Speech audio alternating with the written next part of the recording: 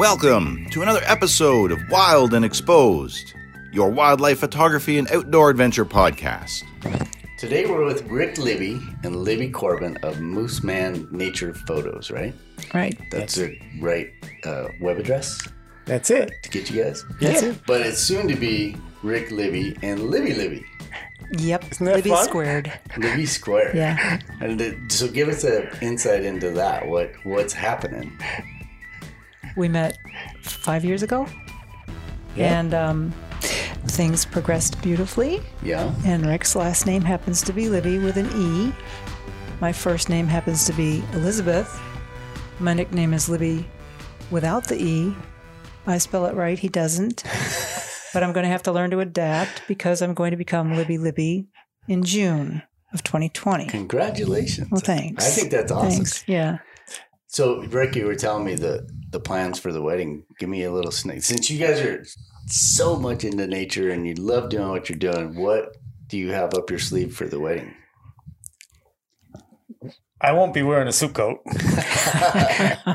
We'll be getting married right at the loon pond where we met. It was the morning of one of the hatches, the loon hatches. And from a distance, I saw someone in a kayak with a big old lens sticking out the front. And I noticed she wasn't paddling. She was pedaling Yeah. in a Hobie. And I just kept looking and looking. And big 300 f2.8 on the front of her camera there. And yeah, that was our beginning. That's right. Was that yeah, morning. His kayak was parked where I wanted to be, but he got there like 10 minutes ahead of me. So I hung back out of respect, waiting to, see, figured, okay, he's getting the hatch and I'm losing out on this, but he saw me there and he waved me forward. So I thought that was pretty nice. So we kind of put our kayaks side by side and got this incredible little hatch moment with a baby loon chick. Yeah, it was fun. And the rest is history. It is. That is Yeah. pretty amazing. Yeah, so we're going to get married right in the nursery area of where we met that morning and In kayaks. in kayaks. Yeah. So how's that work? Well, the guy's gonna be I on- don't know yet. We're not too worried about it. right. There'll be some people on the shore, and The guy that's marrying us will be on the shore. yeah, Oh. yeah. No, we're not in a kayak. We're not going to too. put him in a kayak. Sure. Not going to ask him We're to do going to that. be in the kayaks next to one another. It's Yeah. just And then what? You just like sail off into the sunset? Yeah, that's it. Everybody go home. That's awesome. Yeah. yeah. Well, congratulations. Oh, thank you. Well, so since we kind of touched a little bit of that history, you guys have individual history with photography. Yep. And then now for the last 5 years, you have the history of you guys working together. Mm. So just give us a snapshot into how that all started, what you were doing prior to meeting Rick, and then Rick, what you were doing, and then what you guys have built so far together. Because what you're doing right now is cranking right along, right? Yeah, Yeah. it's really exponentially grown. Rick started the business Mooseman. That's why it's not Moose People. What I was doing prior to meeting Rick was working, and my hobby was photography. And where I started was back in the film days, photographing horses. Because that's where I started with everything, was with horses. It was all about horses for me. So naturally, everything that I did with my art, everything that I did writing, everything that I did with my camera was horses. Well, that had to morph because I started getting out of the horses. And when I started hiking and kayaking, then I had to have a camera with me. And then that just natural progression became everything that's alive, that's out there, pretty much. So that's with the wildlife. So did you It's do a all passion of mine. wildlife? Absolutely a passion of mine. I don't photograph people. I never have. I've only been interested in photographing animals, and that it went from domestic animals and horses and such to wildlife, birds, anything. Mm-hmm. And then were you trained as a photographer, or No, did I you had go to learn. school? I had to learn from my own mistakes. As I've said, I have a very bad teacher because I'm self-taught. So it was the school of hard knocks learning. And I still go back and make some stupid mistakes, but I'm having fun doing it. And I am learning and I'm getting better. Right. I think. That's the idea. You would be the one that could see that though, right? Because you just see that progression. Not everybody gets to see all your stuff. That's so if true. you feel good about it, I think you're. Yeah. But I've been doing this for, I don't even know. I hate saying, know, because I can't even think about it. But I started in the early 90s, and I still learn stuff. Absolutely. I mean, I'll still go out today. I'll go out and I'll say, "Oh, I should have done that," or "I wish I'd have done that," or "I wish this situation I would have thought about this." Absolutely. So I don't think you ever stop learning. Today was a very good example. Things happen quickly. Okay, we're going to save that. That's like I know, a I'm not teaser. saying another word. Yeah, a little teaser for the end because we're Right. going to give you guys a snapshot into the whole what went down this morning, which was really cool. Okay. But before we do that, so is there anything else with that? I mean, that got you in, but how did you pick up loons? What was that? How do you end up on this pond? That's just part of that whole everything wildlife. When I moved back to New Hampshire after like 45 years, what I could take pictures of was that which was around me, and that being loons on the ponds, eagles, fox, bears, anything. But loons are pretty accessible. Mm-hmm. And this one particular pond has more than one mating pair. So it gives you options. Right. You know? Yep. And they incubate and nest at slightly different times, and they hatch at different times. So you get better opportunities for those special moments, So is this like a super secret ninja pond and it was just you two out there, or how did you guys? No, it's we'd like for it to be a super secret ninja pond. But what's nice about it is they don't allow motorized boats. Oh, okay. And there are no cabins on it.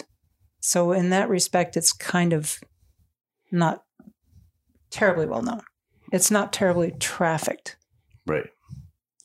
And it's got a clean shoreline all the way around it, which really helps with photography. Right. There's no residences. It's New Hampshire forest land all the way around it. So it's pretty scenic for no water for working. toys. Yeah. Yeah. So. All right. So give us a snapshot into your background and your history. Been photographing moose since 1981. Longtime friend of mine took me to this remote camp in Maine. I'd never seen a moose. And I just kind of, right off the bat, fell in love with moose and photographing them.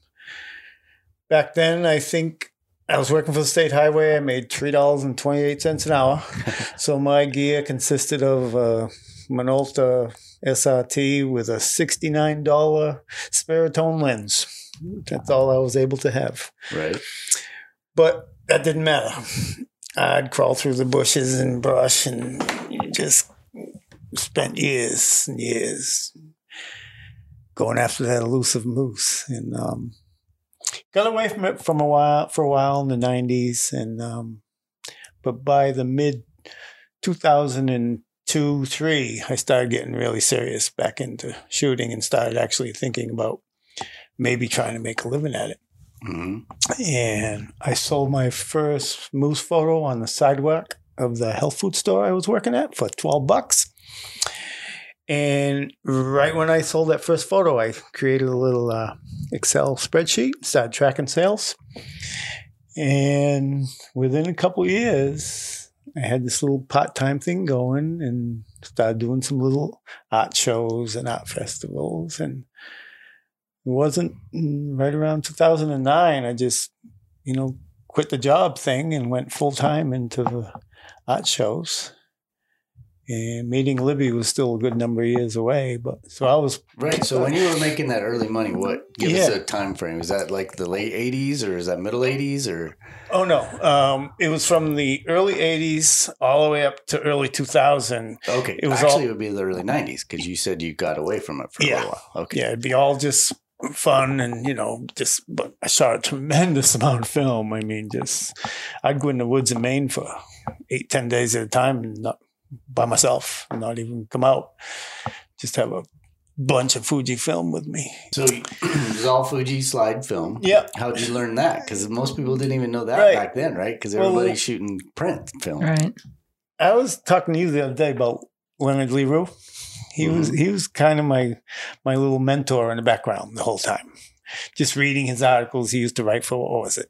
I think he had his own little newsletter. What was that? Photographer, outdoor photographer, I think it was. Something, yeah. Whatever. He had all these little articles he wrote. And I just read him. And one thing that always stuck with me, something he said was, from quantity, you get quality. Mhm. I just remember that little line from him. Keep You know, shooting. keep shooting, Mhm. keep Right. shooting. Right. And that was, Kodachrome and Fuji. And, That was expensive. you got to 36 pretty quickly, right? With those motor drives and stuff, right? So, how many times are you sitting there on exposure 32, right? And you got a good bull in front of you, you got to change a roll of film. And, And then when do you change it? Yeah. and you could squeeze out that Remember, you number could- 37, you could all that stuff. Get another couple of frames worth if you Yeah. threaded it just Yeah, right. that's- If you did it just right. Yeah. That's the good stuff. I do not miss those days. I know there are diehard film people out there, but I don't miss those film days. It's so hard to even comprehend now It is. because Mhm. today, Yeah. or the whole time we've been shooting up here in Alaska, it's been, if you go out with a full battery and a full card, you're pretty much just Yep. shooting, right? You're good to go all day. That's You it. don't Yeah, have to great. do anything. Yeah. Yeah, we're blessed with the Yeah. gear we have today. Right. Yeah, it's a blast. Oh, Well, before we get too much into the gear, because I do want to talk about that, because we Sure. haven't talked about the type of cameras you guys are using on this Sure. podcast yet. So you guys will be a great insight into that. But so many people want to know about how they can make a living in this business. And it's got harder and harder because back in the day when I started, you could sell pictures to magazines. Sure. And you couldn't Right. make Sure. you could make a decent living Mhm. actually at it. You Mhm. could get a cover here, a cover there, some internal stuff here. You could write an article and put pictures with it. That stuff still exists today, but it's not nearly as prevalent as it once was. So nowadays unless you're doing nature tours, Right. mm. unless you're a big dog for some magazine Mhm. that is, Yeah. if you're a National Geographic shooter or a BBC shooter, you could probably make a living doing that, or you definitely can make a living doing that. Mhm. But there's not a lot of other opportunities to actually make a living. But what you guys are doing is working. Mhm. Yeah. So, and I think people would love to just hear. I mean, we're not going to lay out a business plan or anything, Right, but right. if we could Right. just even talk about what you guys do, because you're sustaining yourself on photography We are. This is all we do. 100%, and Yeah. you've been doing it for how many years? A long Yeah. time. Yeah, we're blessed. In New England, one of the things I found out right away, because I remember thinking, don't forget, you hear me keep talking about moose. When I started, I thought I was going to make a living selling moose photographs in New Hampshire. And I found out really, really quickly that wasn't going to happen. You asked about loons earlier. Loons in New Hampshire, in our company, 40% of sales is loons. 40% of sales is also black bears. So that doesn't leave a whole lot that's moose, eagles, and all the other wildlife combined. Right? So what I'm saying is just identifying the market in our particular area. That's what we need to get a handle on Right. and just present Of course, the only way accordingly. you can do that is by putting your stuff out there and seeing what moves and what doesn't. Right. Yeah. So Right. the way you do that is to start small. Mhm. Little craft fairs. You have to pay for a booth. You Mhm. have to have everything that it takes to set up your booth, whether it be indoors with it's just tables or the full Monty with you have to have a tent and you provide yourself with walls to hang your artwork on and tables to put your stuff on that's not hangable, and you put your matted stuff and you put your whatever calendars and coasters, and we've explored different products with our images on them. You tried even ceramic tiles. I mean, some people do that. So there are a lot of ways that you can put your product out there, your image out there on a product, whether it be behind glass as a framed piece of art, on metal, on glass, matted images just in crystal bags to sell, calendars, We even have a company that put our images on playing cards. Mm-hmm. Yep. And it's a fun product. I mean, it's, the price points are good and small and narrow margins, but still it's one of those items that doesn't cost a lot. Right. So you gotta hit, we're not big. I think what I'm trying to say is we're a small company. We don't do huge volumes of anything. We do shows. We do art shows and We work hard. Yeah. art shows. So snapshot into that part of it. You do shows. How many shows do you figure you do a year to make a living at it? Is it a magic number? Is it 20? Is it 30? Is it 60? I love that you asked that because used to do a lot more than we're doing now. Before Lib came along, I was just pounding it out there. I was doing, it's 52 weeks in a year. Right. I was doing over 40 shows a year. Still trying to shoot too. Yeah. Oh, yeah. And not Part of making even half what we're doing now. And we only do just a little bit over 20 shows now. So you got to weed out the ones where you're paying the promoter and they're the only ones making the money. It's a journey. It's a journey. And a big part is not just what you put out there to sell, but how you put yourselves out there. You put yourself out there, get engaged with your customers. That's huge. Establish your audience and your repeat business. And that's a bigger part of it than in the actual photos you're presenting, Right. really. It's just develop that. The relationships. The relationships with your That's with your- huge. And your guys' personality is just a in your fun, area. Another thing too. fun deal, right? That's So- a really big part of it. It really is. Another big part of it too that translates. There are people who get it. right. They have a passion for the wildlife as well. We think it shows in our artwork. We think that what we're putting out there illustrates our passion for what we're doing. And the fact that we engage people, we tell the story behind the photograph. Mhm. And it's not about, we got this photo. It's, it was so cool. You should have been there. We sat there for hours and we were able to watch this animal do this, that, and the other, and leading up to, and that's what this is the moment that we happen to click the shutter. And that's what you're seeing in front of you. And people love the backstory. So we're not about, we hiked up this mountain and threw this 600 up there in the air and took a picture of this animal and walked back down. It's the fact that we go there, we'll spend time with these animals. Sometimes we pack the cameras away and just fold our arms across our chest and watch.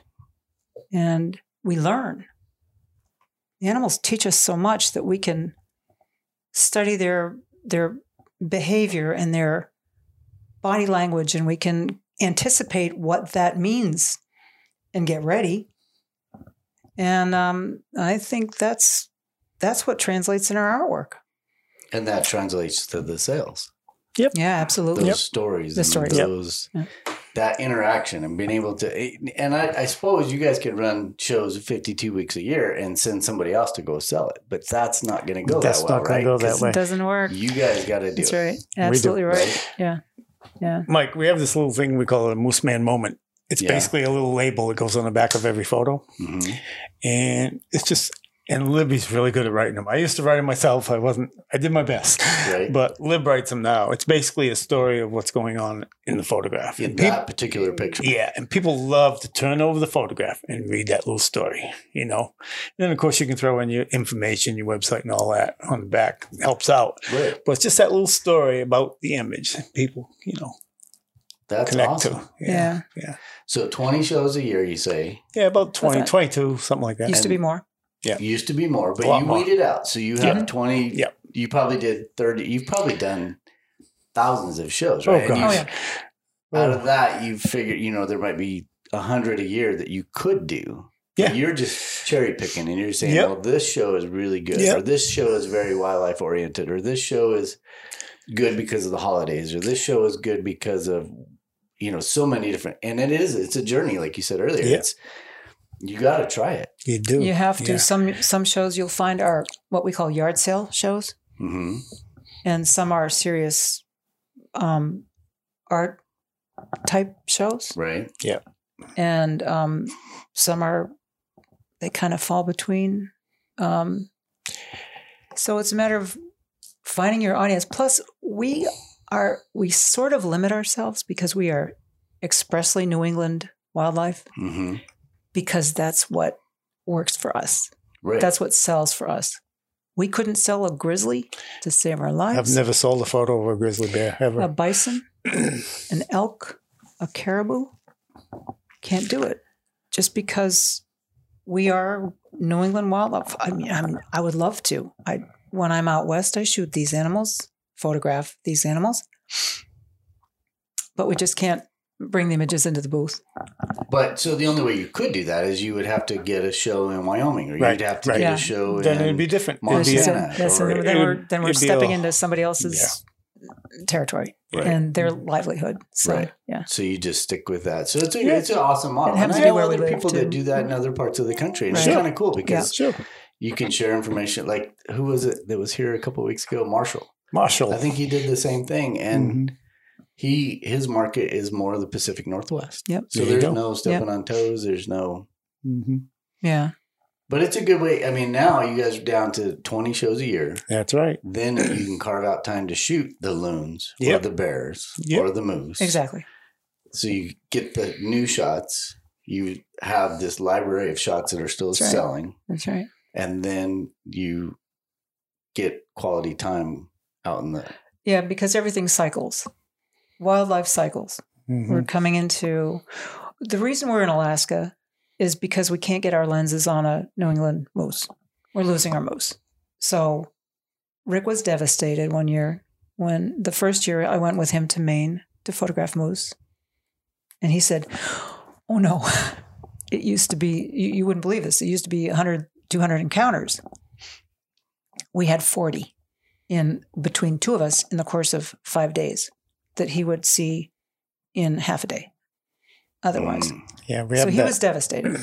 So we decided that we both have wanted to come to Alaska always.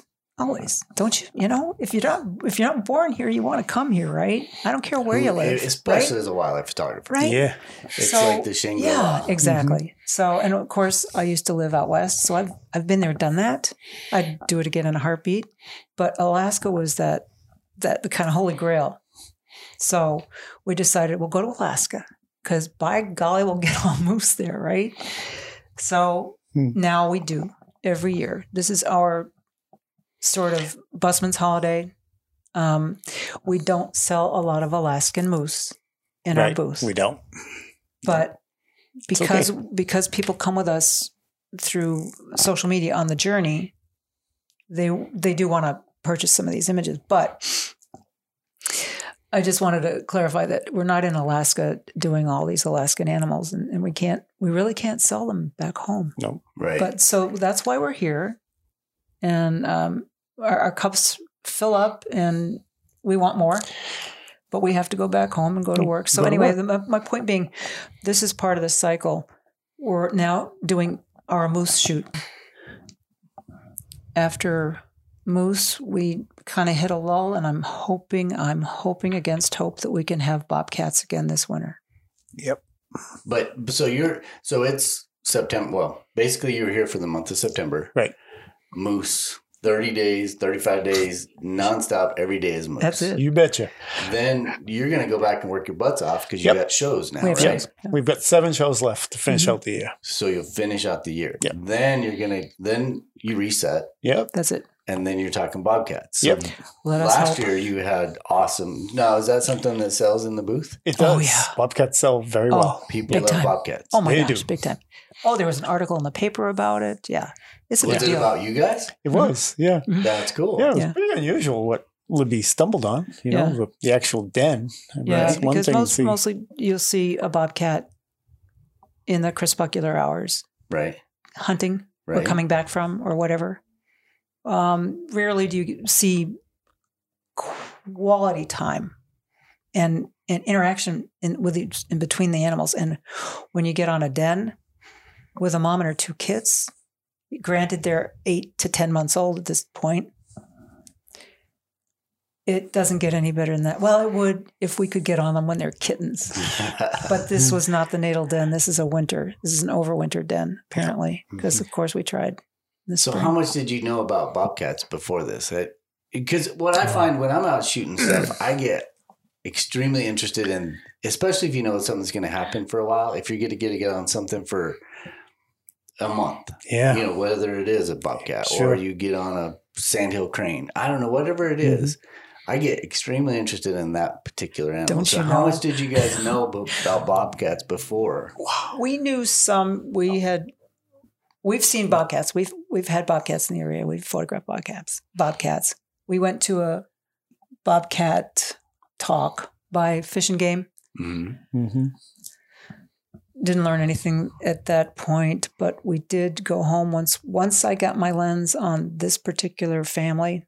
Boy, don't you know, we Googled everything we could we look up about. We started studying. We did, yeah. We wanted to see life expectancy. We wanted to see when the kits leave the den, how they leave the den, when the mating season is, how long can we expect for this to last? Right.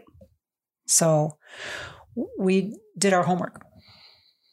And then you learn so much, right? It's like you were saying, the reason I brought that question up is when you say natal den, as opposed to, what was the other one? Well, this was an overwinter den. Overwinter. So natal den is the den that they would be born in. That's right. correct. Then what is that? Well, How long does that last? Well, that's just 2 or 3 months? Or? Yeah, because like bears, they're born in the den, blind, and like a kitten, right? Like a kitten, yeah. And it takes... 5 weeks, like a fox kit. Pretty it much takes like a fox, yeah. 5 about weeks the same. for them to come out. Yep. And we were so hoping this was a natal den because we'd be able to see them when they're first coming out of the den, those exciting, the little interaction between little kittens and their mom. And this wasn't a natal den. So anyway, they have 3 or 4 dens. Yeah, we learned a lot. 3 or 4 dens. The female's territory is about half that what the male's is. Very large territory. Yeah. She determines the territory that her kits will take over. Mm-hmm. She escorts them away and establishes them in their own territories. Fascinating stuff. So I can't believe she escorts them away. She does. That's something you guys learned, right? Yeah. Yep. And then when do they go out on their own? Is that like a year or is that a year and a half? Did you learn that? Right after she, no, they'll have a family every year. Every year. Like fox. Every year. Yep. So the kits were at the den when the male, their father, returned to remate with the mom. We know that was the dad because he wouldn't have tolerated the kits being there. We were there for that moment. We never saw them breeding, mating, whatever. But we got the photo. The money shot was when the dad came down from above the den, sat down on a rock and started grooming himself. And the 2 kits were there. And I saw another cat, and I'm thinking, wait, there are 4 cats here. There are 4 cats. Instead of 3. Instead of 3. Right. We'd only seen any combination of the 3 ever. And we're starting to recognize them. They're hard to tell apart. Right. But we finally got to recognize who was what. Mm-hmm. And then I thought, wait a minute. That's not so-and-so. We've never seen that cat before. How is that possible? So he was larger than the female. And then the 2 kits, one of them came out of the den, kind of wound his way behind the rocks. The mom, the dad, and the daughter were all sitting on individual rocks, grooming themselves with the snow around. And this little shy, the male, came out of the den, kind of walked behind everybody and finally turned his head. And it's the moment that in my mind's eye I was going, just turn your head, just look at the camera, just look this way. Because everybody else is grooming, their faces are in their, right, and they're covered by their paws and their ears are crooked. And so finally we just started taking pictures and they looked up because they heard the shutters clicking. Bobcats respond to the shutters of the camera. They want to know where that sound came from. And so that shot we want, the one where they're looking at the camera, the So shot you is got kind all of four of them. all four of Oh, them man. looking right at the camera. A very unique photograph, really. Yeah, pretty special So moment. the style of photography that you guys do, Mm-hmm. I mean, we're kind of jumping around here. I don't know. Yeah, We'll get a little back bit. on, Yeah, we'll on your figure it out. schedule, but Yeah. what you guys immerse yourself. I don't know if you do Totally. that with I mean, you got to do Totally. that with loons. You did Totally. it with Oh, bobcats. totally. You've done it with bears. Everything. So you're Fox, not like everything. a one-shot wonder where you get this Oh. lead and somebody's like, oh yeah, there's an eagle that happened to be in town for a couple of days, or over here in this rural area, and I'm going to go shoot that eagle and one and done. Right. You guys are more. You Passionate. find a situation, find something that's going on, and you dig in. I love that word it's immerse. That's what Yeah. it is. That word you use. There's no better word to describe what we're doing than Very that. true.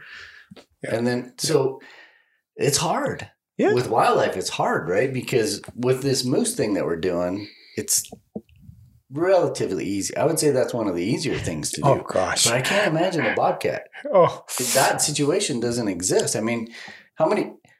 I've seen bobcats run across the road in front of my That's it. car, Yeah. or like you were saying earlier, to find a den and then to spend the time that it takes to develop a comfort between you and that animal. I Mhm. mean, Oh, it's that not was like really- you guys could just walk in there and shoot No, bobcats, That right? was a process. And It was. over the course of over 2 months, we were able to gain 100 feet. A little over 100 feet we gained in 2 months as far as shooting distance. They knew we were there, of course. Yeah. Right. We can't really hide ourselves. There was a berm covered in snow that we kind of used as a buffer between us. We're not afraid. It's not like they're going to attack us for crying out loud. Yeah. But we want to give them their space and We respect didn't want their. to disturb them, Yeah. really. Yeah, you don't want to alter their behavior. No, that's Exactly. the whole idea. Right. I mean, I don't want just a picture of a cat looking at the camera. The trouble with that particular subject was cats are curious. They hear the shutter. And even when we went to the mirrorless camera, there is a sound that is not heard in nature that they hear when the shutter clicks. Mhm. When I was on video, they were going about their business. I've got video of them grooming, the kitten going up to the mother, touching noses, the mother licking, grooming the kitten, although it was like a 10-month-old kitten at the time, but still, mothers will be mothers. So how do you do that then? I mean, because as a wildlife photographer, you want the shot, right? That's the number one goal, right? So Yep. you want to get in there and it's like panning. I talk about it like panning for gold all the time. Every time you get that shot, it's like a gold nugget, but you don't want to stop there, right? Because there's Right. more nuggets out there to get. Of course. Right. So how do you restrain? I mean, because you know that, okay, I've got this situation, I've got this bobcat, but I can't push it. I've Right. got to be very restrained.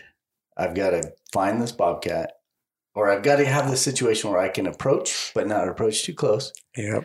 And then I've just got to call it good. Then I got to back out and I got to let a day pass, and then I got to come back the next day. I mean, is That's that it. the process? Is that what you guys did? Twice And a how day. hard was it for you guys to be like, Twice a day we did it. And I'll tell you how hard it was. The second you want to edge forward a little bit, those cats determined the distance. So they let you know right away that was a little too far because they vanished. They were gone. Just disappeared. so your saving grace was that it was what kind of den did you call it? Oh, Just like a winter den? It's they overwintered. overwintered den. Yeah. Overwinter den. Yeah. So you knew they were coming back, and you didn't push it too hard, but you did have situations where you're like, oh, okay, we just went 1 foot too We didn't know close. anything. Mhm. We were going there every day, twice a day. Weather conditions notwithstanding, it did not matter. Yep. We went in. There were times when they weren't there for a week, 7-day stretch. So we thought that's it But we went Kept every going day back, anyway. Every day. because you don't know. Right? You don't We know. just look at each other. Well, is it over? Yeah, right. Is it over? But And with you guys, so on the 8th day, after 7 days of not Oh being there, man, it when was you roll Christmas. in, It was like Christmas, right? it's got to be. Somebody and was you there. got to restrain too. You can't be high fiving and all that stuff out in the woods, right? Nope. You've got to No, just you kind of be like, looking over yeah, at each that's other it. and maybe That's giving it. a thumbs up, and that's Yeah. about it, right? There was a lot of that looking over at each other going on. Yeah. Like, you know, And then part you- of it is this, Yeah, is this yeah, really you're right. happening? Can you believe this? Can you believe this? And Yeah. so that shoot went on for how Yeah. long? 2 months? Just over 2 months. Just over 2 months. Yeah. And then what do you think caused the end of that? Just as they, you know, you guys probably moved into spring and they're just no, dispersing. she had taken the last shot I got was the little daughter up on a tree, the fallen tree that they used as a lookout. There was nobody else around. There had not been anybody else around for a couple days. So I figured the mom had taken the little boy out, Shy Boy, the one that was attached to her apron strings. I knew it was going to take her a while to get rid of this one. She was gone for a couple days with him. And then I went back and there was nobody. So I think what happened was the mom came back with the daughter, escorted her out, and then she went someplace else to have her kids. She probably headed for the natal den. And Yeah. at the time, we were thinking it was the natal den. We were pretty Right. much thinking it was. Yeah. We didn't We were hoping it have, was.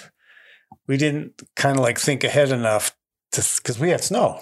We could have at least tried to follow tracks, possibly looking for a natal den. But we were convinced we had found it. I think that's the way we felt, is that we were, you know, come May, there was going to be kittens in that little den. Right. Well, as it turned out, come May and June, the whole front of the den, there was like a river nearby, and the water flowed in. It was almost a flooded situation, and a really nice den though, overwinter den. There were 4 different entrances. Egresses, yeah. Yeah, entrances and exits. One on top, one around the back. Oh, they 2 were in like the front. whack-a-mole sometimes. It was great den. It was a really, you know, it was in a huge rock pile. And what that whole story tells me is you guys did it just right, because that situation Yeah. existed Yeah. for 2 months, Yeah. right? You didn't pressure the animal. Oh, no, You absolutely. had your moments of learning. We Yeah. did. They did and yeah. you did. Yeah, right. But since it was there for 2 months, you guys did it just right. We expect to see her again. Oh, yeah. Yeah, that was my Yeah. next question. Yeah. Do We you do. think that she'll come back to We this do. same spot? We do. I do because of there's a food source nearby. Yeah. And that's Yeah, that's one of those pretty easy things, right? pickings. It's a lot of it. And it's a good Yeah. den. It's a really good shelter for them. You know, the food, of course, is very important, but this was a really good den with full shelter for them. That's awesome. Yeah. All right, so just bringing it back, I just want to go a little bit one step further into your business model, Okay. because you guys could do this, what you're doing right now, pretty much till you're ready to retire. We could. But you guys are evolving, right? So Yeah. now Yeah. you just Yeah. recently got into, you're doing a lot more video. I would say Yeah. Yeah. that first year you guys came to Alaska, I wasn't here. I didn't meet you that year. I met you a couple of years ago, but Right. there was no video, right? That was all No. just stills. Just Right. all stills. And Yeah. then you guys have evolved into video. Yeah. Right. And then is that pretty much Libby, did you start the video, or were Pretty you guys much. both doing video? No, she started. So why did you start that? I Why- love watching I love videos. I love watching documentaries. I love moving images. But on a DSLR, it's difficult with a big lens to do any videoing, hand holding, needless to say, hand holding. But just to see anything on the screen on the back of the camera was frustrating and sometimes impossible. And when you're working with loons in the water, reflective water, and the sun's to your back, and you've got the sun reflecting on the screen, it's not going to happen. So I realized that videoing was not going to work for me until I got a proper video setup. So we got a video camera. So you got And- a real video camera. I got a video camera, not like yours, Right. but I got a video camera. Sure. Same problem. You still have this little flip out LED screen, right? And here again, I mean, yeah, if I'm indoors, I can take great video, but I'm outside and I got the sun and I can't see. So, and you can't see if it's in focus. And okay, so after exponential amount of frustration, that camera went Learning. back. Yeah, learning. Yeah. Learning. That camera went back. And then it kind of morphed into this mirrorless. And I first got my first mirrorless outing was the first one that Nikon made. We're Nikon because you know how it works. I started out with a little Nichromat body. I had Nikon lenses, and then I did the progression through the bodies and the lenses, right? So I stayed with Nikon. That's the only reason I'm Nikon. Mm-hmm. So I got the Nikon first mirrorless thing. The V1 or whatever.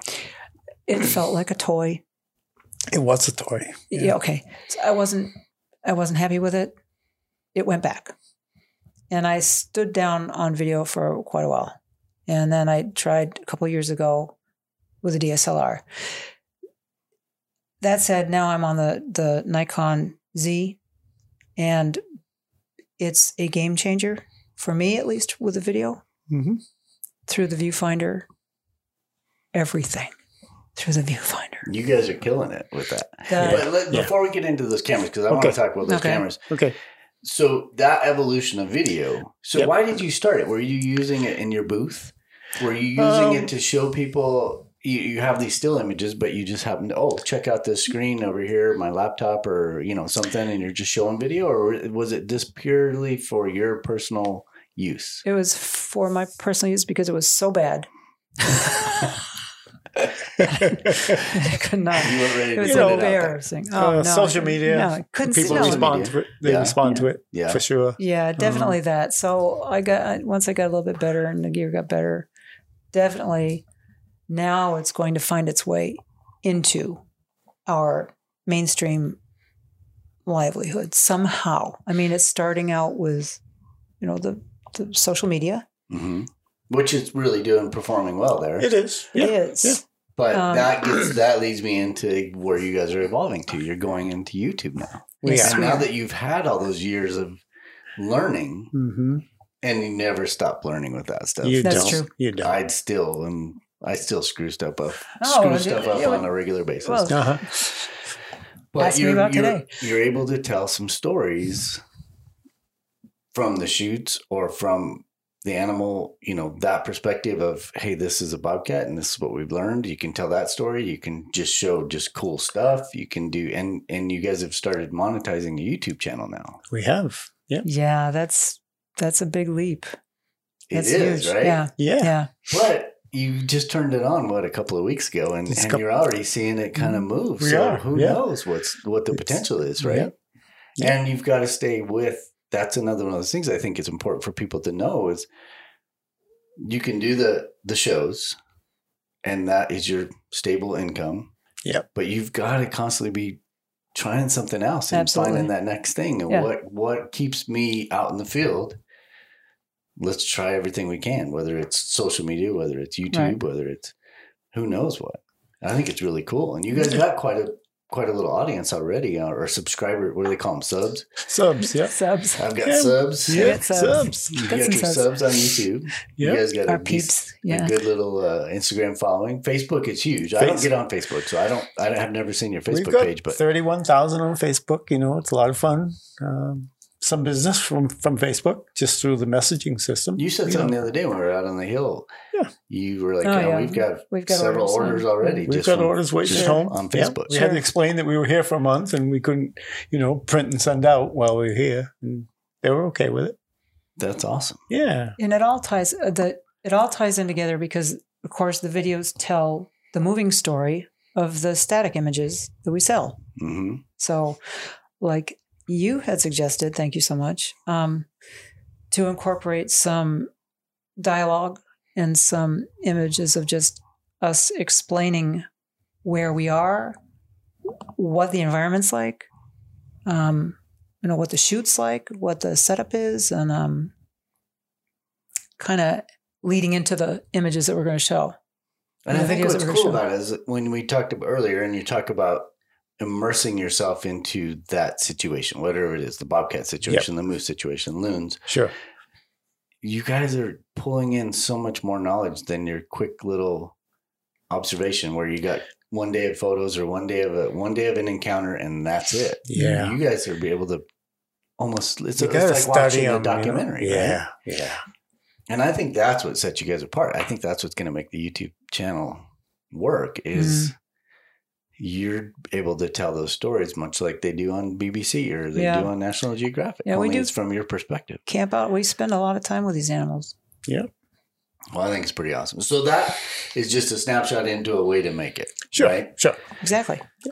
Well, I appreciate you sharing that information because I think a lot of people would be interested. I mean, everybody wants to know how to make a living at this, and it's not easy. It's not very easy. hard. It's a lot of work. We all work way more hours than your average person that has an 8-to-5 job, but we do it because we love it, right? That's it. It's a passion. It's a passion. Can't say it enough. It's a passion. No, we get it every weekend. We get people coming to the booth and saying, "Oh, I've taken pictures," and they show us what's on their cell phones. And they say, "Well, I want to do this. How do we get started?" And I just, honestly have to suggest, well, if you really want to do it, you've got to take your best images, print them, however you want to showcase them, whether it be frame them or matting them. But you have to start small with the schools, the little school shows, like 1 day or 2 day shows. It's going to cost you. Yeah. Right.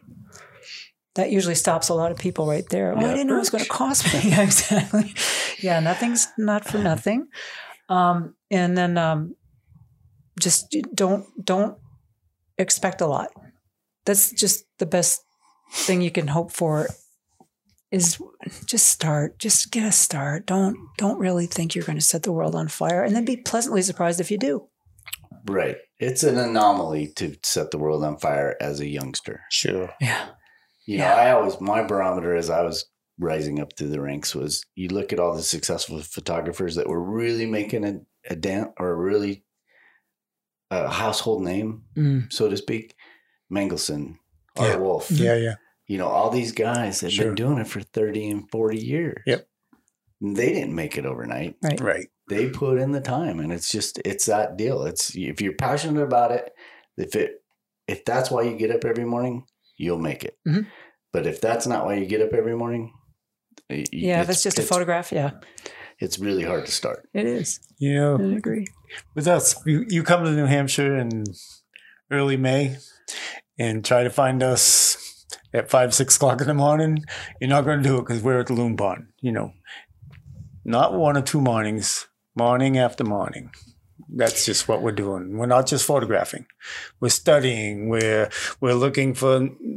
They may change the nest location 1 year to the next. You got to just search the whole pond, search perimeters of islands. There's so much more than photographing. And it's a passion for you guys, it right? is, It's not. And then what is it about that returning? Because I would suspect this is just a guess, but you guys could probably not have to go shoot anymore. You could take the images you have. Oh yeah, we could live on that. And you could live on that and be done with it, right? With the field work. True. But the field work is what drives this whole train, right? It really is. Yeah. I couldn't imagine not going out and shooting again. No. Yeah. Couldn't do it. I can. No. That's why I do it all. That's why I do all the work is It's to even- get the time in the woods. Like here, we get a day where the weather might kind of nix us from going out in the afternoon because we do 2 shoots a day, right? Right. So we get a morning shoot in and the weather turns nasty and we're like, oh, I got to get on something. I'm here to photograph. That's programmed in me. I'm just going to be walking into walls. Otherwise, I got to get outside and photograph something. Go find a magpie. I'll do it. Yeah, magpie, camp robber, chickadee. I don't care. Right. Love it. Well, that hopefully will provide information for people, and they can take and do whatever they want with it. But it's an interesting story, and I think I have all the respect in the world for you guys for pulling off what thanks so you're much. able to do. Thank you, Mike. So let's move Pretty on highly to of you. your camera situation, because we've alluded to it a couple of times. Sure. And I think the whole movement is into this mirrorless technology, right? It so is, yeah. everybody's going there. I know sports photographers that have switched. I'm dabbling in it. You guys showed up this year and you're using, what is it? The Nikon Z? Nikon Z7. Yeah. And last year you guys were still on DSLRs. shooting the D850 Nikon. The 850. which we brought this trip. We just haven't taken them out. They've never been in the They've woods not yet. been Never been in out the of woods. the- They've they're sat not in out the of the case house. the whole trip. So what is so cool about now? You said it earlier. You Yeah. start with Nikon, you stay with Nikon. Nikon's just it, That's right? it. Yeah. You didn't. I'm not made of money, therefore I don't have them. that sums it up. Yeah. But what is cool about the Nikon for you guys? We alluded to it a little bit earlier, where you can switch from stills to video. It's got the stabilization, but kind of just give people a snapshot into that camera, because we haven't talked about that Z7 or that Z series at all. Mhm. We've talked about the Sonys, we've talked about the Canons with different guests. Okay. What is cool about that Nikon for you guys that just makes it the camera to be used? I don't know from Sony. I don't know from any of the others. So all I know is that when I stepped into this mirrorless from the D850, videoing wise, they're both 48.8 megapixel. So that was a lateral shift, right? So I didn't have to give up any megapixels to get into this. So I have crop factor, which I wanted. But more importantly was when I video, here again, like I said before, looking at the screen with the sun, and I couldn't tell if it was in focus, and I don't want to get glasses. And the bottom line is, because everything is right through the viewfinder, real time, any changes you make, ISO, whether it be exposure compensation, any changes you make are true through the viewfinder. I can tell if I'm in focus. I can see if I'm blowing out highlights. I can see that right there in my viewfinder. It's an electronic viewfinder. You can tell if you're shooting a silhouette. You can, when you open up your exposure to let some light in, you see it happen through the viewfinder rather than just knowing it in your mind because you understand how a camera works. You actually see it through the viewfinder. So what you see is what you get. Yeah. WYSIWYG. Yeah. And that's more important to me in a video, because I don't have the ability to, it's RAW versus JPEG versus, post-processing. There is some, I'm going to get into that a little bit. I do it through iMovie. Mm-hmm. So I don't have the ability to post-process a video the way maybe some more of those advanced programs offer. So that said, I want to be able to see what I'm shooting and what it's going to look like right now. Right. Real time. And it's a game changer for me because I don't have to hold the camera out in front of my face. Is it lighter?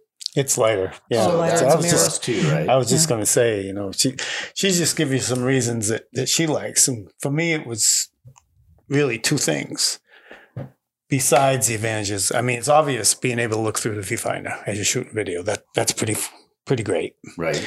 But for me, it was when I hold the Z in my hand, the ISO button's in the same place. The exposure compensate, all the buttons are in the same place as on the D850. So the switch from DSLR to mirrorless was pretty much the same. It doesn't feel like a toy. Yeah. It's well made. It's rugged. It's got good weather sealing. And it's light. I mean, it's just light. We can just tuck it under your arm and just go, Well, that's when I met you guys for the first time last year. You see, I don't remember what you guys were using, the 70 to 300, right? Yeah. Last year? And the D850. And the D850. Yeah. So you've always you've always made mobility more important than packing a big 600 F4 out there because for hiking.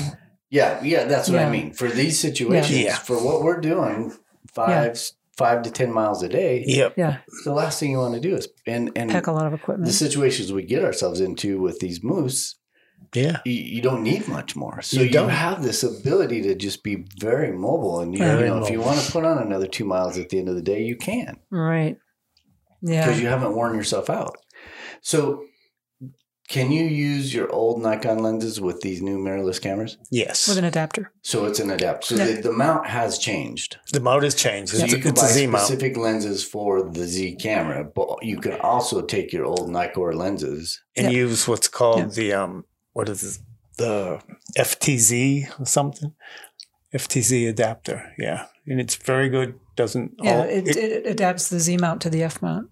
Yeah. Right? So. And everything works. You're out of focus. Everything works. Oh, yeah. Everything works. What about stabilization? So do you have stabilization in the lens itself? So if you had a Nikon, the old style lens that was stabilized, does that work with the mirrorless? Does that continue to work or how does that work?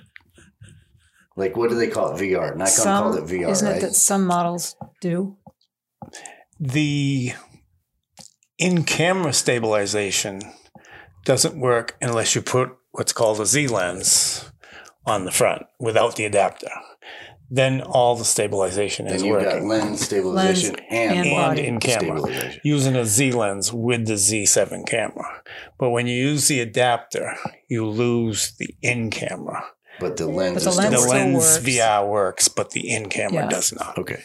Right. So what the lenses you guys were using on this trip, was it that Nikkor lens or was it the Z series? Nikkor. Nikkor with the Okay. adapter. So, and I've seen the video you guys are shooting. It looks great. Yeah. So that it's- stabilization that's working in that lens is It fine. is.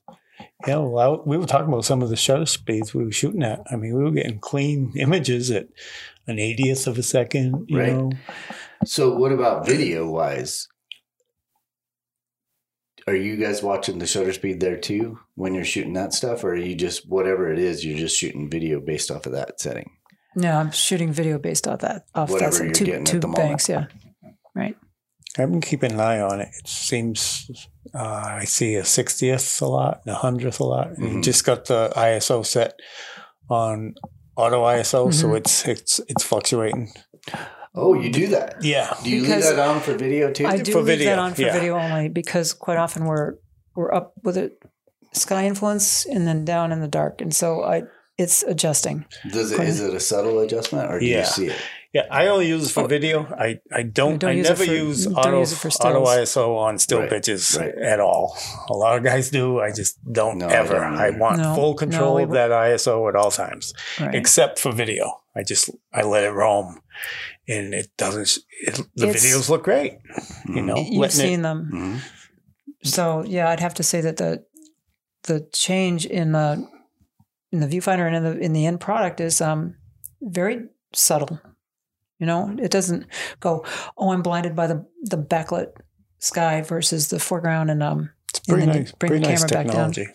Yeah, So one of the cons that I heard you guys talking about yesterday with that Nikon Z series is flying birds.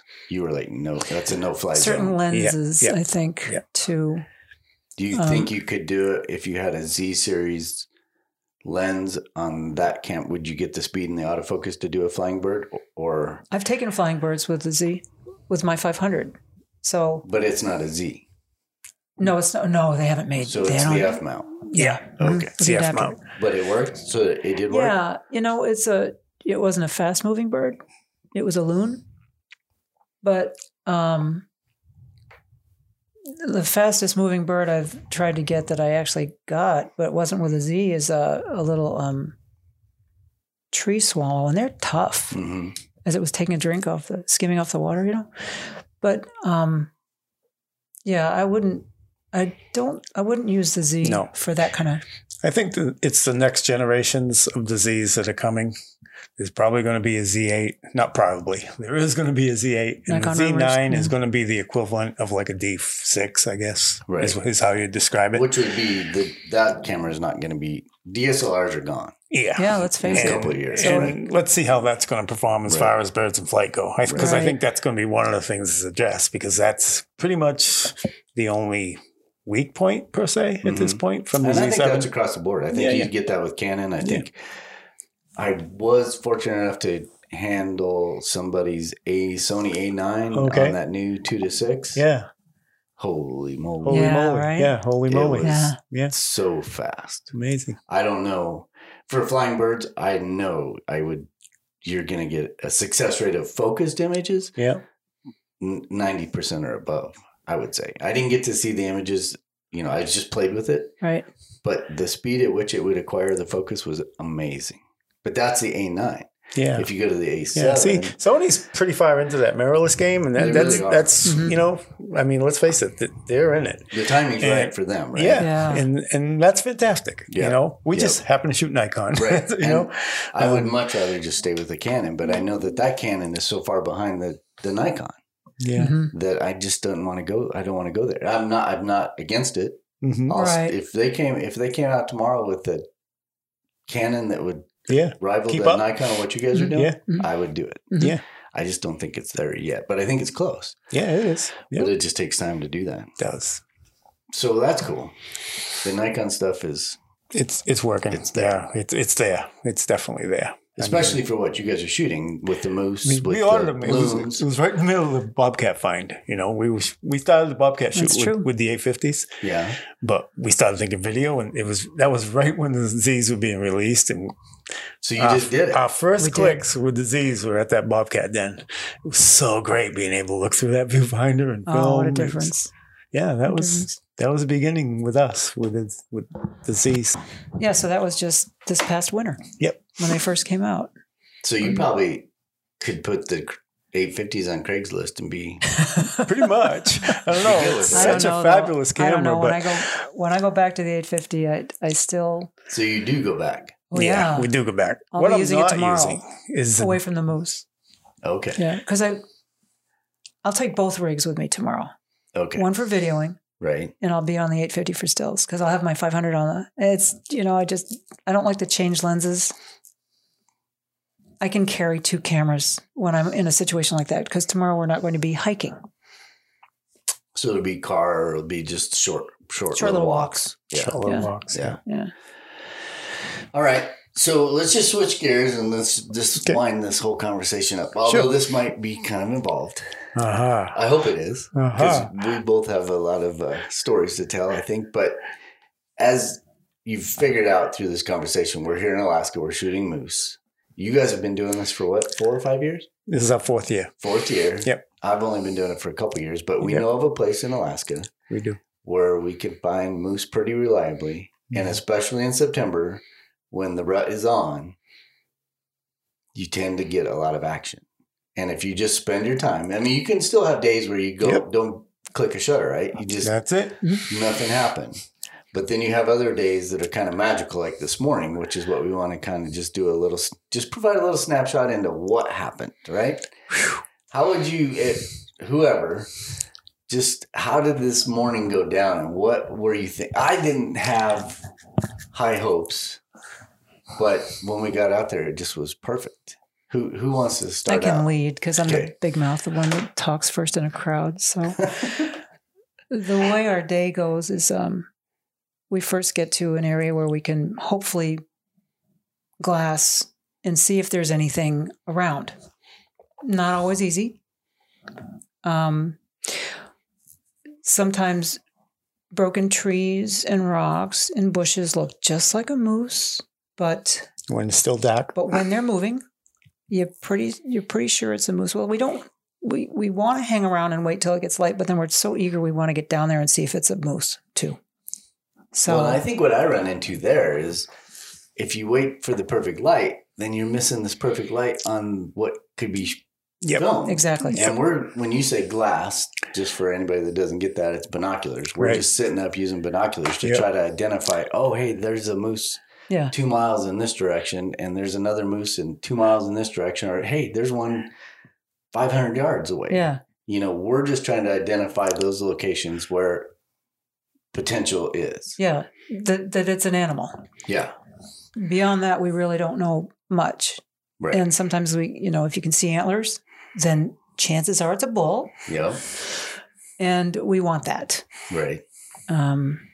So we head down into this, wherever we see them, away from where we are, we head toward the animal, which is usually a pretty good hike.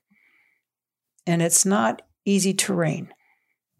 If it's open and not heavily wooded, then it's going to be tall grass and it's going to be willows, which are really woody, stemmy, hardwood, short-growing growths. I call them ankle biters. Oh Yeah, man, they they trip are. you It's up. like hobble brush. They grab your ankles, and you get tripped up in them. But then all around that is that soft, spongy tundra-y stuff that you can set your foot down in, and next thing you know, you're 6 inches down and filled with water. So you've got this, I call it up-down walk. And meanwhile, the grass is as high as an elephant's eye, right, to us, because it's over our heads. So you lose sight of where you are in reference to where this thing that you're going after was And it's they're deceiving. moving. It's deceiving from the far with binoculars because It you is. look out through there, look through binoculars, and you're like, oh, it's just a easy little jaunt, Cinch.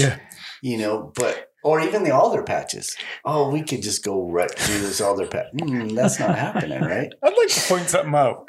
It was you this morning, Michael, because you led the march. I mean, we're talking right now, but we just followed. You just took this path. All I was doing was following behind you because you seem to be taking the right. That's what do true. you want to call it? I watched The that. aim, You were on the beam. You were headed the right direction, and I knew it, so I didn't try to do anything else.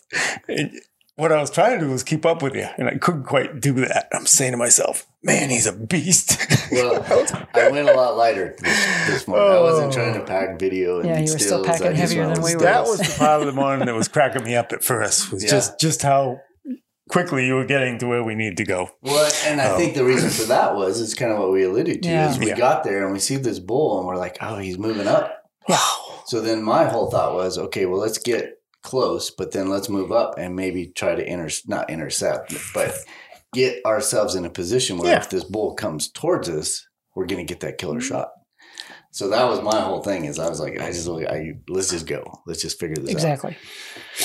So So we get through all this tall grass and tundra and ankle biters and take it away.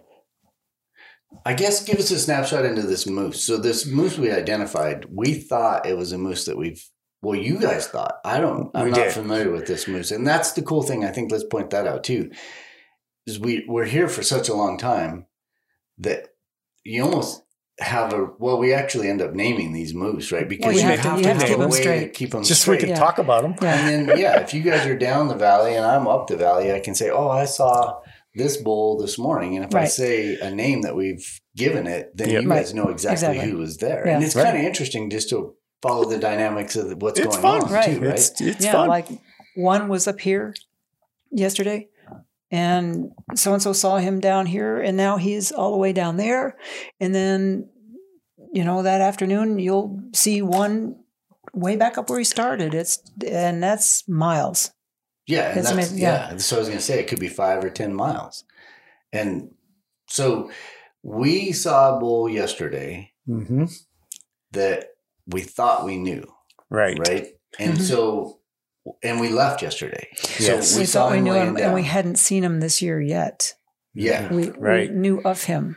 right. So that was our thing this morning is, oh, that bull's in the same spot. I bet it's the same bull we saw yesterday. Yep. Let's go check it out. Yep. So we head down there and take it from there, It was a good bull. He was a 3x3. which is what? 3 brow tines each side. It was a big moose, and it was a guy we thought we were familiar with. And he was just feeding. The rut is pretty much calmed down, and they've resumed feeding at this point.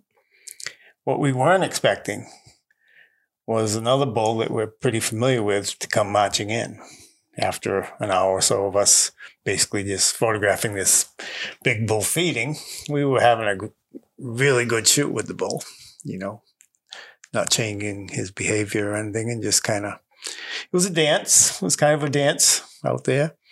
And all of a sudden that bull come in and whoa, heads wagging and So let's so when you take a picture of these bulls and when they're out there, and if that bull would have been there by himself for the whole morning, it would have still been great, right? Yeah. it would. But you're not going to get those images that you're just going to have another picture of a moose. That's Yep. right. Yep. The thing that might be cool about it is the light, or Yeah. you might get a mountain behind it, or you might Right. get. A That's all we were silhouette, going that's for, it. right? That's it. We just pick his head thought, up off the okay. grass and I think take we're the all shot. trying to play those mountains a little bit. Yeah. That's all part of it. It's Or it's a fun shot. Silhouettes, mountains in the background, those types of things, and some close-ups here and there. Yeah, get him But, to pick his head up from eating and prick his ears up a little bit, just something to make him look like he's interested in something. And let's explain. So with the moose rut, Yeah. when they're actually in the middle of the rut, Yep. these bulls don't eat. That's right. They They do not basically eat. stop eating. They and do. they're 100% focused on That's right. finding cows or maintaining cows. They stop Right. eating. Right? Yep. But now we're past that period. Yeah, and it's kind of the boring period. We didn't expect anything this morning. No, exactly. Yeah. But the fighting's going to stop. Right. They start eating, and then They how kinda do you pal get a up. good picture of a eating moose? I mean, you that's just it. don't. You just right? get a video snippet, and it's this long, and all it does is shows you that okay, this is what they look like when they eat. I mean, it really doesn't do much. Right. So we were going to get something no matter what. We were just hoping we were going to have the light working for us, or we were going to have. You might cross a stream, which would Might make take it a drink of different. water, do something. Yes. Do you give us something that Yeah, just right. identifies a really cool, different picture that we don't already have? Right. And getting on a 3x3 is always a good thing, you know, in this area. I mean, we're not way up in Denali or anything like that. You know, in the area we're in, you get on a 3x3 bull with a good bulky body. It's a nice moose A to good, photograph. mature moose. That's a good Mhm. moose to photograph. You know, Yeah. I mean, there's a lot of lesser moose in the area for sure. So that was there. That situation existed for what, an hour? Yeah, And then that little bull, there was a little 3-year-old kind of came in, kind of on top of me. I didn't even know he was there. And got the big bull to pick his head up a little bit and kind of give him a hairy eyeball and kind of drop an ear at him and tilt his head. And I'm thinking, no, really? This is going to amount to something? No way. This little sprite's going to, answer to this. And sure enough, the little guy thought better of it and went on his way. And we thought, okay, that was fun for a second. Because it gave us a different little view something. of the big guy, Just right? a little something. He was able to pick his he head dropped up that and- ear like I like that look when it's like a broken ear Mhm, and they give him that eyeball. mhm. Oh, there's no mistaking that. And they tilt their head like they're going to start to head wag and walk toward him, which is like, you're going to get out of here or you're going to answer to this. Which way is Explain it? what a head wag It's is. going to be. Moose have the most slow motion invitation to a fight of any animal on the planet. What they do is they pick their heads up a little bit and tilt them to the side, and they usually drop one ear. The ear just kind of drops down like it's broken. The other ear might go back like a horse's ear goes back, but then they get their eyeball. They roll their eyeball out, so a lot of the sclera is showing, a lot of the white of the eye is showing, and they just tilt their head back and forth in a slow motion way. And each time they do it, they roll that other eyeball at the direction of the other bull, and then they do it back and forth, and it's intimidating as all get out. If you happen to be standing anywhere near a bull when he's actually head wagging to another bull that's in the area, but it looks like he's doing it to you, that's scary stuff. That's like pick up your stuff and go home. That's it. That's like, disappear into the trees. Yeah. Wow. It's happened to us a couple times. We don't ever want to put ourselves in the line of danger, ever. But sometimes a bull will just materialize and the stuff is thick around you. And next thing you know, you see this thing waltzing in slow motion with his rack just going back and forth over the grass, and it's Sally bar the door. So that wagon, is that, I've always understood it, everything you described is spot on. But when they're wagging, are they trying to show that other bull how big they are? Oh, yeah. Are they Yes. trying to show I both believe those that. paddles and they're just trying to show, hey, I am something here. This is what you're going to answer to Yeah. if you answer to me. Stuff's about to go That's the down. way If That's you right. want to deal with this, That's then- right. You want a piece of this? Yeah. I've That's always exactly what they're understood saying. it that way. Yeah. That they're Yeah. trying to look even bigger and badder than they even are. Yeah. So we got that waggle, and that was just more of a. We're in a time period where, I think you said it earlier, they do pal up. Yep. So Yep. there is no palling up happening during the rut. No. I mean, a bull is going to defend his territory and defend those cows. Yep. That's it. No It's questions Each asked. man for himself. And they're not Yeah. putting up with any Right. small bull being within 100 yards. Correct. Right? Right. We've seen them just Right. run them Just off. They chase run them them off over and because I over. think the young bulls send the cows away. The cows want to run away from the young bulls. hmm So the big bulls want to keep the young bulls out of their area. They're not a threat to the big bulls' territorial harem. They really aren't. The cows aren't going to allow the young bull in. They're there for the big bull, Right. given the age difference of the bulls. sometimes you get closer in age and things happen. But I think Rick and I were discussing this the other day. Why do they spend so much energy, these big bulls, running these little bulls off? Because they'll charge them. They'll gallop. They won't just do a couple bluff charges. They run after them. They run them off.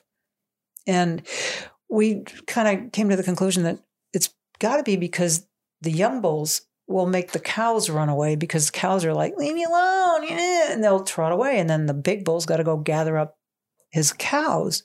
So it's easier for him to take care of the one problem than it is for him to go round up his 6 cows.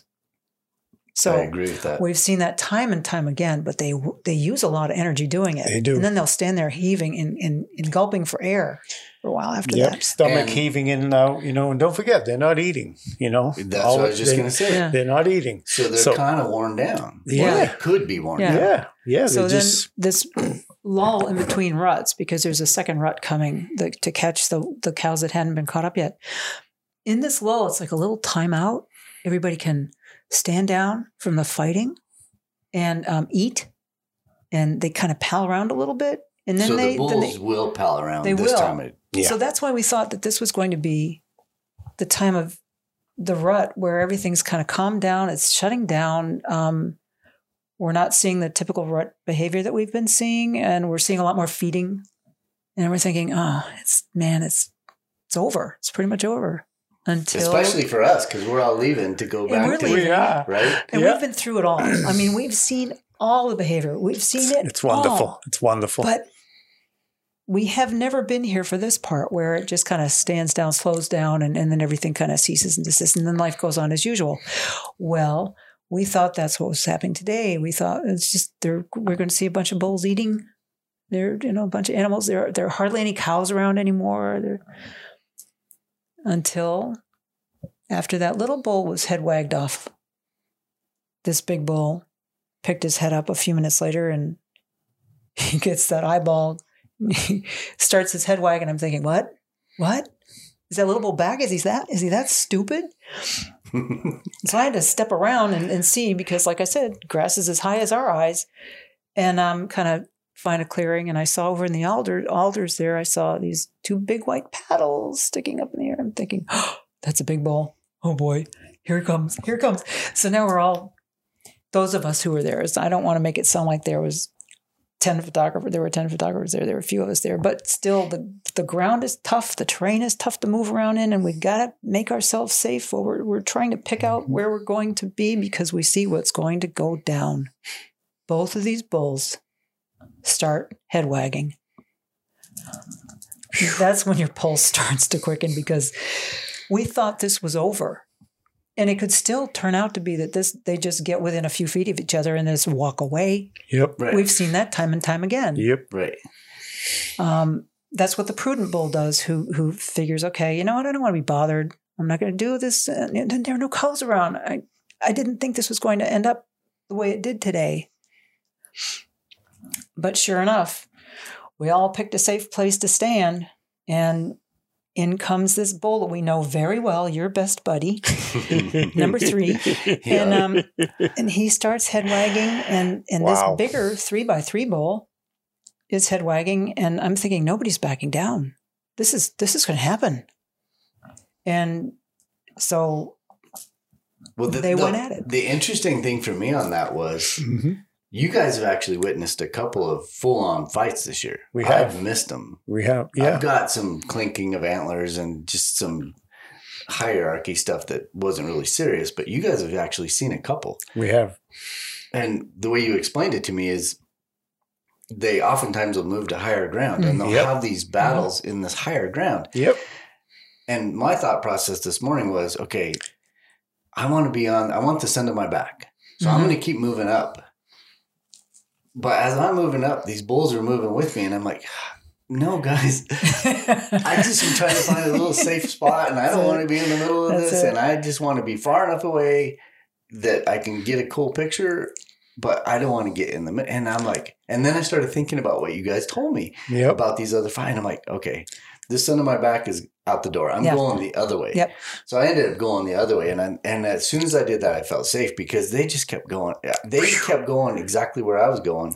Man. And when you do get that stink eye or that hairy eyeball, Yeah. Isn't it intense when that's leading up to it? It's just so intense. yeah. So When explain that, just that as it's leading up to it. We've kind of done most of it, but we haven't actually talked about when they actually clashed. Yeah. Because you don't know if they're going to or not. Like Libby was Right. just saying, they could just turn and walk away. But We they have got- seen them come within inches, Yep. where it looks like they're just going to go at it.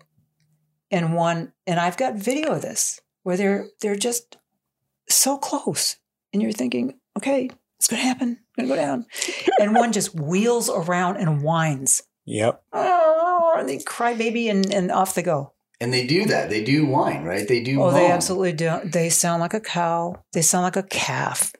Don't pick on me, please. Don't pick it. And we've seen it after the fact, after a fight, where the one bull that didn't win didn't necessarily lose. It's funny because it wasn't a clear, cut and dried situation, but one determined that he didn't win.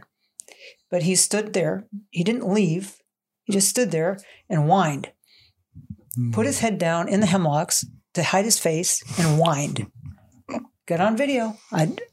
The other bull just stood there like, and don't come back. And that's that. Yeah, right. But the moment that they do finally clash, The force.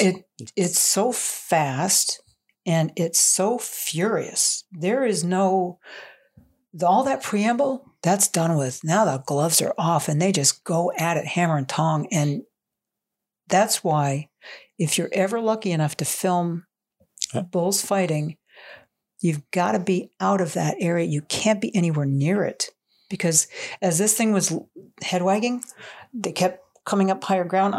I'm kind of sideways in front of the one bull, kind of sideways to the other. And I'm just looking for trees because I'm out in the open. You can't be out in the open. The only trees next to me at the time were dead. It's not going to help you. Believe me, these guys will go over, through, around. They only go around probably a tree that's got a 3 foot in diameter girth, right?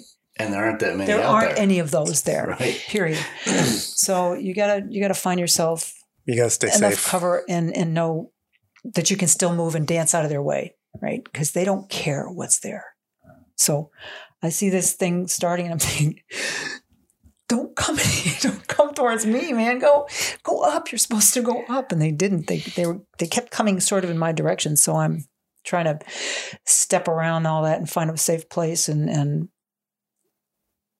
be able to maybe actually photograph it. And too. you want at least 30 yards, 40 Oh, yards, 100 feet 50 anyway. yards. Oh, God, yeah. Yeah. Because Yeah. They cover so much They ground. cover and a so- lot of ground yeah. and sometimes. if it's a true battle, I would say this morning was a true battle, but it wasn't was. Short. a rut battle. Very short. Right. That you're right. wasn't a battle over Cows. breeding rights. Right.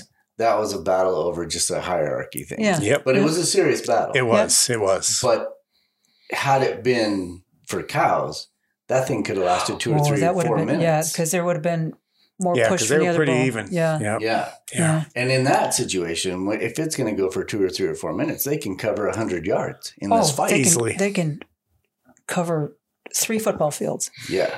They can push each other down. We watched a fight where, again, the bull, they're going to higher ground. The one that can do the pushing more, bigger, stronger, whatever, has the advantage of the uphill side, pushing this other bull. We watched this bull just flying through the air, going downhill, and all he could do to save himself was plant his right foreleg on the ground and then pick it up and then plant it like he was screeing down a mountainside on one leg, because that other bull just kept pushing him. Had he fallen over, that would have been the end of that bull. I have no doubt. Well, there are a lot of bulls that do die every year in fights because That's they get true. impaled, right? That's right. They get impaled. Yeah. So it's it's just one of those things where you got to know what you're doing. You do. You do. This is not for somebody Nope. that doesn't have experience leading up to this. Right. And probably a couple years worth of just watching and observing and Yep. understanding. And again, I took your stories. I'm thinking about your stories when I'm walking and I just want this under my back. I just want to be on your way. I want this under my back. Right. That's all I'm trying I'm to a do. photographer. This is how I think. Yeah. But they're not going. They're not listening to my Direction. They don't take yeah. direction. Yeah. And it's how could they do it? But I just at that point when your stories are like they're going for higher ground, I'm going to go the other way. Yeah. Screw this under my back. Yeah. I'm just gonna. Yeah. I'll still be able to get some shots. Yep. I just need to be safe, and I need to be That's 50 paramount. yards at a minimum away from this thing because who knows what's going to go down. Paramount. Safety is rule number one. Yeah. Be safe. Don't be stupid. Don't be Right. dead. Yeah. Be safe. Take, the picture will eventually. We've been on 4 fights. Four fights. 4 all-out fights. Now, the other day, Rick missed it. The other day, I got the great head wagging. They were speed walking and head wagging. I'd never seen anything like it. I mean, they were like, "We're going to go fight over here. Let's get there right now." They were. Okay, let's go. I couldn't get around to photograph them because the cow that they were fighting over, her calf was blocking I couldn't get around. I didn't want to walk around the calf. You can't alter their behavior. Right. Absolutely not. Right. I'm not going to push the calf out. So I was stuck there behind a tree, behind a calf, Yep. unable to get the fight that you saw. That was the big tree waving when they went crashing into the trees. And I don't know that anybody actually got it. Rick could have had it, but we all Didn't work out. Things happen, right? Just didn't work out. Yeah. So Well, I It's think okay. that's an important point. If you see an image of a fight that is a good image, Yeah. everything fell into place. Everything had to go right. Right? Yeah. mm-hmm. Maybe Where a little they luck. fought, Yeah. the direction they went, Yep. the light, Yeah. where the photographer chose to put themselves. Yeah. Yep. I mean, there's so many Good luck. elements that have to go into just getting that one shot. Right. Yeah. And I guess that's that gold nugget that I was speaking to earlier, right? It's Yeah. like when that all happens, it's like First of all, be on a fight. Yeah. Well, yeah. Just to be on a fight instead of, you'd think looking through binoculars watching it. Yeah. You'd think that you'd see more of them, but they are that elusive. Yeah. You saw a fight, really? right. So, yeah, it's huge. We got one the other day, but here again, tall grass, got the upper 2/3 of the animals, but you could see that it was in here. The thing about video, you can hear it. But today was good though. I mean, it was a straight shot. Yeah. So what we need to do is you guys are going to take this conversation possibly Oh, yeah. and match it with some of your videos so Yeah. that Sure. we can have a play-by-play kind Yeah. of thing Yeah, I can with the stream it video. in. So Yep. anybody listening to this podcast needs to go to your YouTube page, which is Mooseman Nature photos. Mooseman Nature Photos on YouTube. on YouTube. That's correct. And that's also on your website. That's I'm correct. sure you have links or whatever. Yeah. Yeah. But you need to go watch this video that you guys shot. I was so envious of you guys shooting video, and I have to pick and choose. And today I chose Right. stills, Right. Yeah.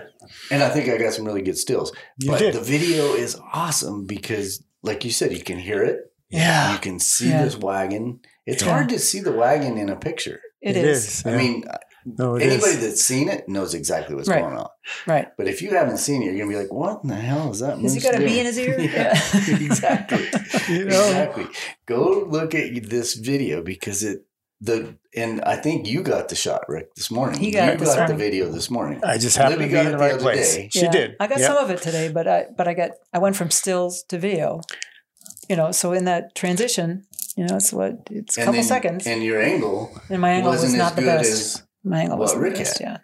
Right. and you showed it. And so I when you were showing me the video this morning, Mm-hmm. because we looked at it in the field because it was just so cool that we had to Yep. look at it. I think it was 1:30. Yeah. It was 1:37.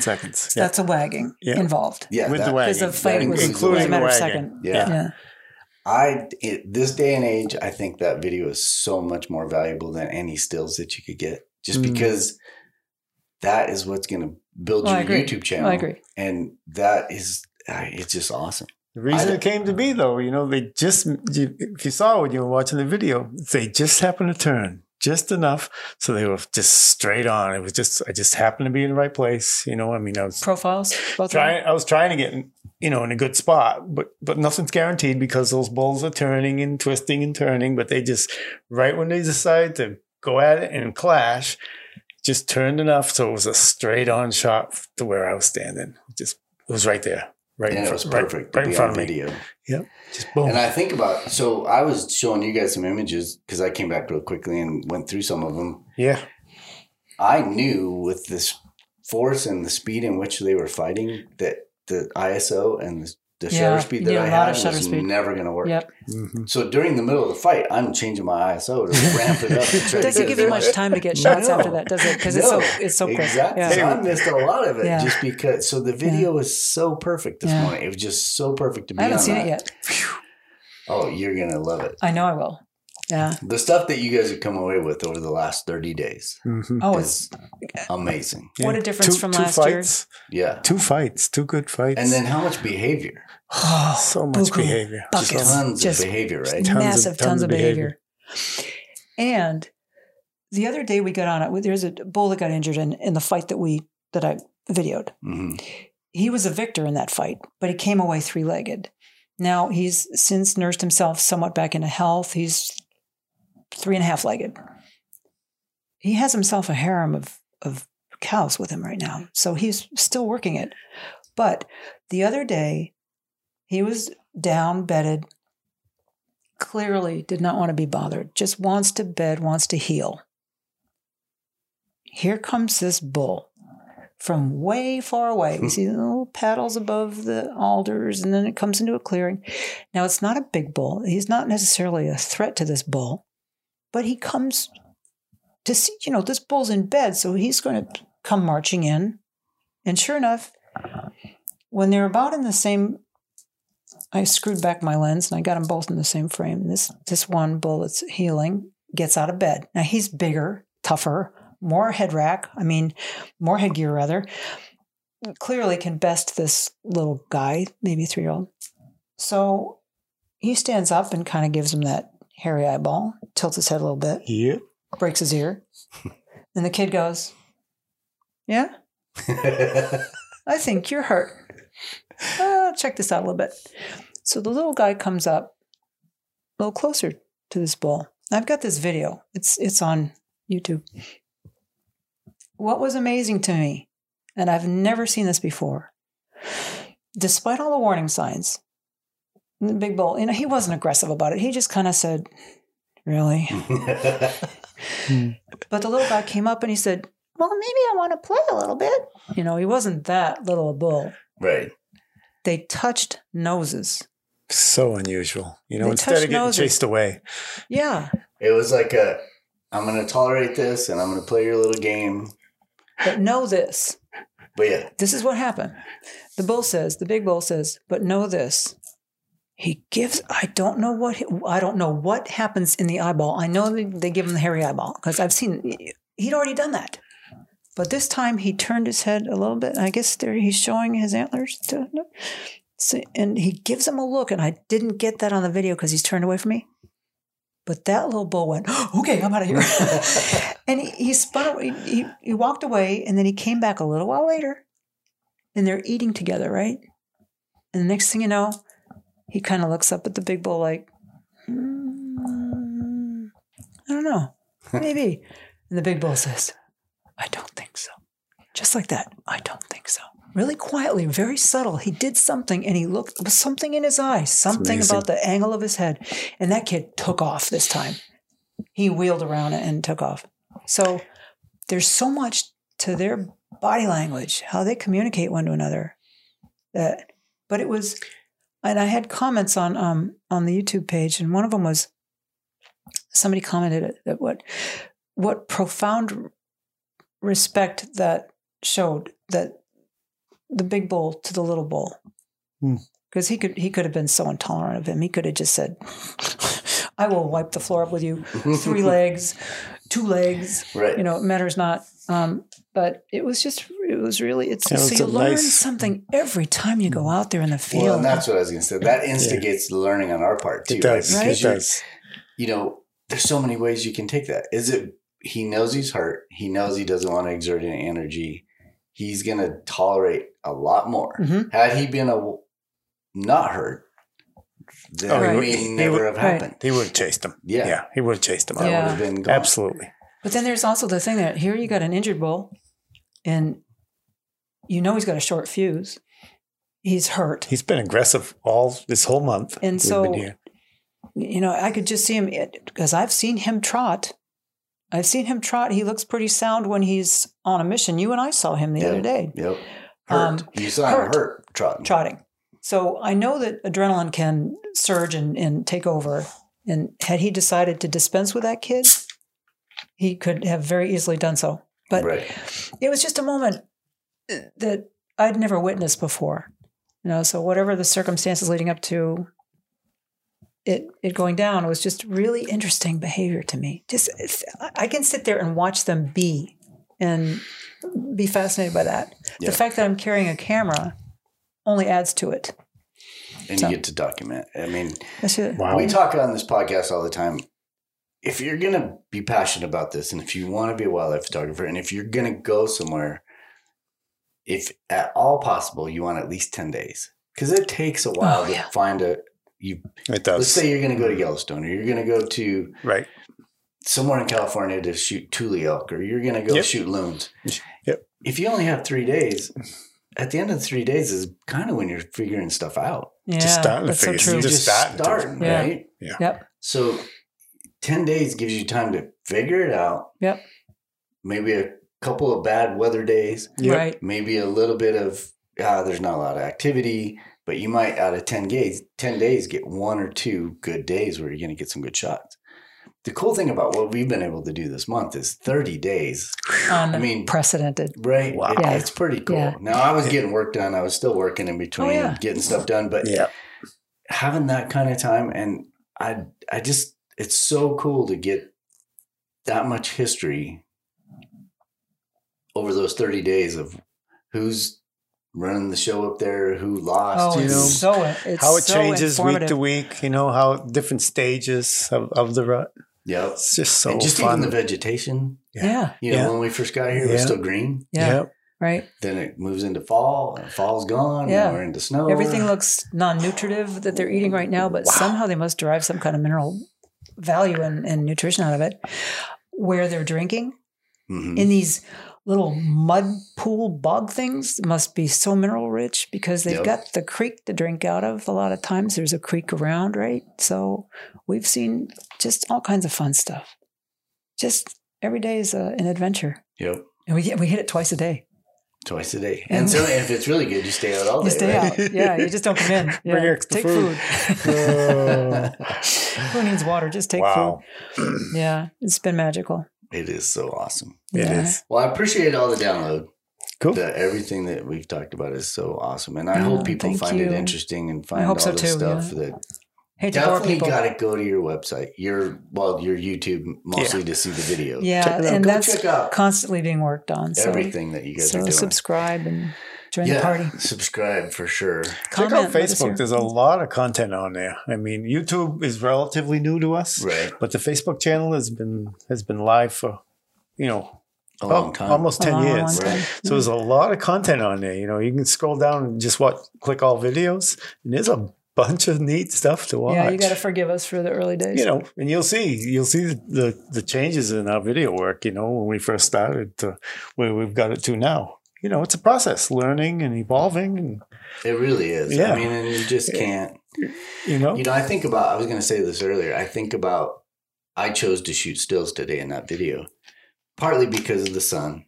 I don't like shooting full on sun with the video. It's just so hard and I got to cut so much light to do it. Yeah. But I'm shooting manual focus, heavy cameras. And I thought about it when we were walking out. If I'd have had my big video camera up there, I don't know that I would have got anything. Wow. Because Oh, it's I can't move. Isn't no, it something? you can't. I don't think I would have had time to find a spot, a safe spot, set it up, Yeah. level the camera, have the proper amount of neutral density in front of the lens, manual focus, and get tack. I'm shooting 8K, so if it's Right. a little bit Oh, out, Yeah.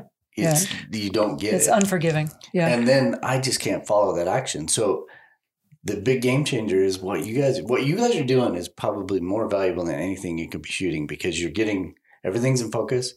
You're right there. You're mobile. Yep. Yeah, the whole checked thing. all the boxes. Yeah, really. And it looks, I know a lot of photographers go in with all this big gear and they look at us and they probably think, oh, you poor backyards people. Yeah. Look at these amateurs. Exactly. These Yeah. little Tinker Toy, camera setups and little lenses and stuff. It's like, well, these little Tinker Toy cameras aren't Tinker Toy. They're invaluable tools. And these lenses, oh my gosh, what these They're lenses good. can do now. Let me just say a few words about the two lenses. Lib shoots, she chooses the 70-300, the FP. latest version. Yeah. It's the AFP. It is completely silent when you're shooting video. When it focuses, it is silent. So you don't hear You the don't- motors Nothing. in You there doing don't anything. get anything from it. It's perfect. It's sharp. It's relatively inexpensive. Myself, I prefer the 70-200 f4 version. It's an amazing lens. They have the 70-200 f2.8. It costs as much as your car, but this f4 version is amazingly good, and I just like it. I have to get a little closer to the action when I'm using it because I only have 200 instead of 300. Right. But I find I can use it more without a monopod. Lib's got the 70-300, so if you notice, she's on a monopod because she needs a little bit more stability because she's out there at 300 millimeters sometime. I can kind of handhold this little 70-200 and get good results. And by using the viewfinder and being That's steady, just it. you still have 3 points of contact. Yep. And then you got the stabilization That's built it. in. That's right. Just get in that mode, you Yeah. know what I mean? Get in Yeah. that mode when you need it. And when I watched your video this morning out in the field, I mean, granted, we're just watching on And the back he's of the camera. handheld, so and that's steady. But Very steady it was work. so steady. Yeah. I mean, it was good stuff. I Yeah. mean, you just got to go watch it. It's just so Cool. cool. Yeah, I can't wait to get my hands on it. I can't believe you haven't seen it yet. She hasn't seen it yet. I would have been like driving home. You drive. was I'm going to was watch. tempted. Cool. It was a nice little parting gift we got as we were leaving the area today. There was a bull on the road on the way out. Isn't that amazing? Yeah. It's just an amazing That's place. not the first time that's happened either. Right. Yeah. So, Moose Man Photos on Facebook, Moose Man Photos on YouTube, Mooseman Nature. Nature Photos. That's it. Mooseman Moose Nature Man Photos Nature Photos. on both Facebook and YouTube. And then moosemannaturePhotos.com Yep, for the web address. that's correct. And then if you want to buy any artwork, you can do it online. Yep, there's If you e-commerce. want to see you guys in person, hit up a show. Do you have your show schedule on your website? We don't, but you can just message from. Yeah, you can You got to email kind of us protect or- your schedule a little bit because Oh, gotcha. for obvious reasons. Right. But it's real simple. Just message from either Facebook or from the website. And we'll just send you a So document. you could just say, hey, I'm going to be in this town Yeah. right. in right. December Yeah. or whatever. Right. Cool. We really encourage phone calls too. We say that on our homepage. We just love that part of it. Sometimes when you're trying to order something on the internet, whether it's on somebody's website or whatever, you just have a question you can't quite get an answer for. We encourage people to call with any questions. Well, you guys are so awesome that way. I mean, Yeah. it's just fun to talk to you. Yeah. It's No, just, thanks. it's not, it becomes We love like, our job. We love what we do. yeah. Yeah. So yeah. And that comes through. The Yeah. passion it's is not awesome. like oh, I have to answer the work phone. It's we love talking about what we do, and Yeah. hope we didn't bore anybody. All right. So we're scheduled for next September. No, what? Oh, we are always on for September. Next September. That's just in Oh, the yeah. books. We'll be Yeah. here 2 days after 30. Labor Day. 30 days. That's it. Yeah. Yeah. Do it. Yeah. Thank you. Thank you. Thank you. Pleasure. To see more of our team's work, you can go to Facebook, Instagram, our YouTube channel, and of course at wildandexposed.com. I want to send a special shout out to our hardworking and talented producer, Missy McKenzie, for all that she does behind the scenes to create this show for your listening enjoyment. And no matter what podcast platform you're listening to us on, make sure to take the time to hit that subscribe or follow button and to give us a positive review, a 5-star rating, or a thumbs up, as those help us to do what we love to do and to bring you this podcast on a weekly basis. Until next time, you've been listening to Wild and Exposed Podcast. Thanks for tuning in.